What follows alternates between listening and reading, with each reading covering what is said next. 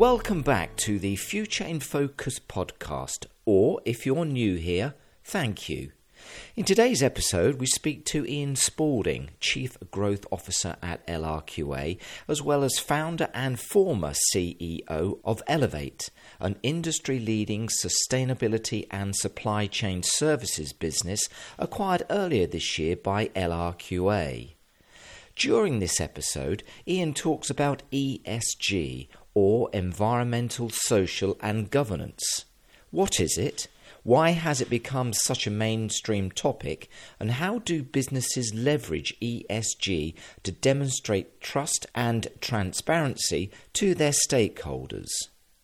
ESG is such a dominant theme in the media today, and so we began by asking Ian for his understanding of what ESG is and where it originated. So first off, ESG is not new. It's been around for quite some time, but it's been called something different. In fact, my career largely tracks with the emergence of ESG as going into the mainstream. But 25 plus years ago, I think we used to call it business ethics, and there were certain environmental initiatives that were underway, and a lot of private sector companies began to implement codes of conduct, ethics programs, management systems to really try and address issues of integrity or ethics, corporate compliance programs, or environmental performance. That has since evolved and expanded, and now ESG really is mainstream. I think the vast majority of companies have an ESG strategy program so they can actually be a positive impact on society and ensure that their sphere of influence, their operations are actually moving the ESG ball forward. So it is a hot topic, but it's not new.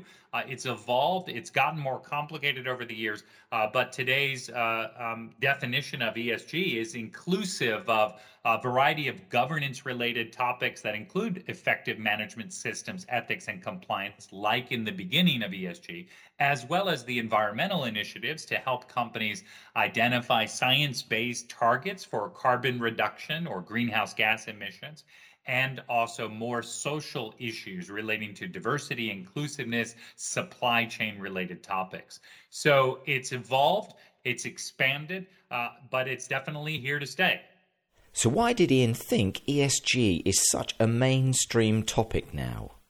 Well, I believe one main reason is I think there's a recognition that we have some very large global challenges in society, whether it be the climate crisis, the environmental challenges that quite honestly governments cannot solve by themselves. They need private sector actors to address. In addition to that, we know that there is a lot of hope that when all stakeholders come to the table to further these ESG topics, then we might actually have a chance in solving these issues and addressing them because they're much bigger than one country, one government, one company, etc. So it's kind of everybody needs to do their part to address these ESG issues. Now, there's also other reasons why it's more mainstream. Financial institutions, governments are certainly regulating. Financial institutions are also ensuring that they're not lending money to companies that are going to use that money that are against their ESG objectives or goals. And so when you bring in the bankers and you bring in the regulators, obviously that makes ESG even more mainstream than what it was 10, 15, 20 years ago, where it might have been driven more from reputational perspective or how do I distinguish myself in a crowded marketplace. Now it really is a license to operate. How do I ensure I'm in the game, I'm doing the right things in order to appease regulators, appease shareholders and the financial community, but also customers. As I demonstrate, I'm one of the stakeholders that is pulling his or her own weight to address these quite significant ESG topics. We then asked Ian, how do businesses leverage ESG to demonstrate meaningful actions to stakeholders? Well, I think a lot of it is how do they actually set targets, What are those targets? You can't just say we're going to do business as usual. We have to set some targets on reducing carbon emissions, improving performance, addressing risks in the supply chain or in your operations, trying to further diversity goals, inclusiveness goals, et cetera. And so I think with companies setting those targets, they obviously need to implement initiatives, interventions to address them and to ensure that they meet those targets. And then lastly, to report publicly on their performance. Now, that's super important because companies are able, when they do that, they're able to actually demonstrate to the world that they are, meeting these sort of international objectives. So I think that's ultimately. I mean, this is in essence a management system framework that companies have adopted to further ESG objectives. And I think a lot of companies, world-class companies, they're doing a great job in addressing many of these issues, which are quite complicated. I mean, these are not easy issues to further in your operations because they often actually require investments, require management time and commitment to address it, trying to influence stakeholders, including regulators and suppliers and even consumer behavior in some respects. So, but those are some of what companies are doing in order to leverage ESG to achieve their self-reported targets or even the targets that are set by the international community through legislation or other actors. Now, could Ian tell us about the role of assurance in ESG? Well, assurance plays an important role because a lot of stakeholders and consumers may not trust the private sector or companies as much today as they might have 20, 30, 50 years ago. I mean, in fact, there's a decline in trust in the private sector as there's a decline in trust in the public sector and even activists or NGOs.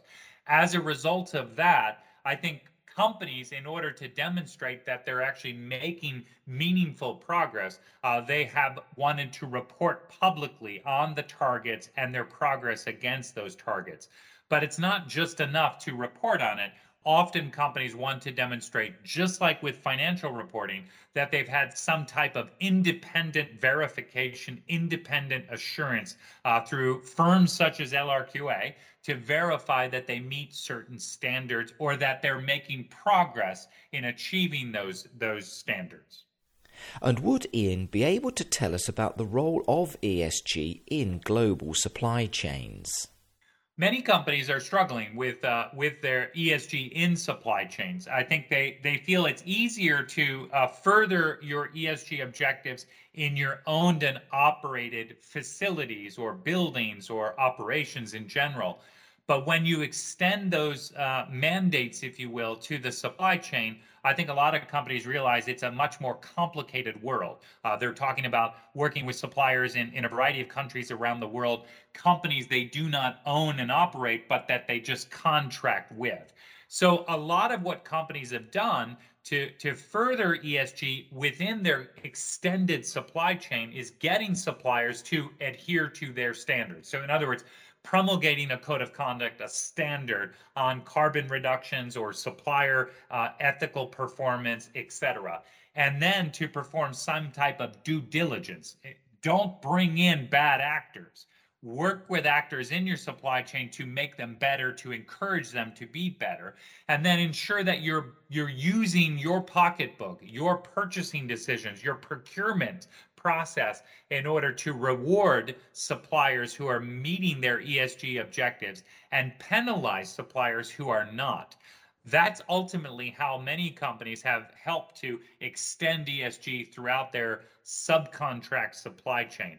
And you'll read about it with lots of progressive companies that have gotten greater disclosure on which factories they do business with. They've actually been transparent in reporting publicly on who they are. They've actually even shared audit reports or third-party independent reports on their performance on meeting issues such as social and environmental performance, and then ultimately demonstrating the impact that comes from ESG in the supply chain in terms of reduction of working hours, improvement of wages, elimination of child and forced labor, etc. And finally, there's a lot to digest about ESG, and so we asked Ian, how did businesses keep up if regulation is constantly evolving? Well, my advice for companies is recognize that ESG is here to stay. More and more governments are in the game. They will, in fact, raise the expectations on what companies are required to do.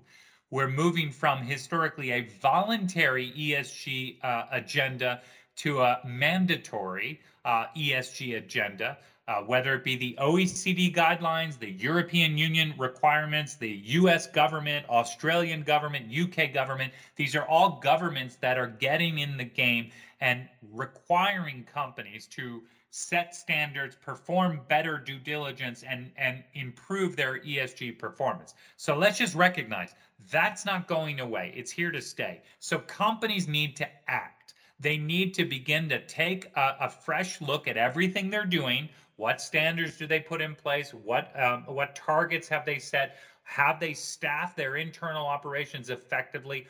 Are they identifying the ESG risks effectively? And more importantly, are they doing something about it? Are they bringing about change to ensure they're managing those risks? If the answer to that is yes, then I think no matter where the law goes, no matter where the regulations go, these companies have the management system that's in place to identify and manage those ESG risks and how they're evolving in the future.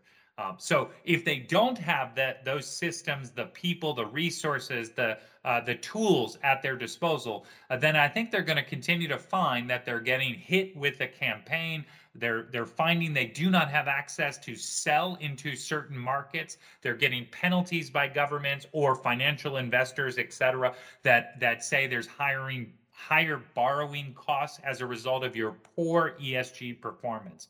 So there's a bit of a carrot to encourage companies, but there's more of a stick if they don't manage these issues. And that stick is getting used by regulators more and more as they try and use their influence to drive the private sector to do more to address these very large ESG topics that all of us need to take action on if we're ever going to solve some of the global issues that I think all societies are struggling with.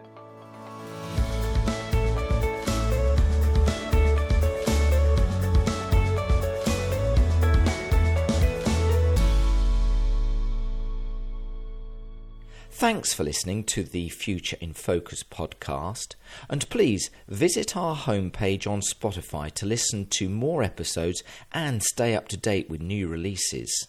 For more information about LRQA services, please visit www.lrqa.com.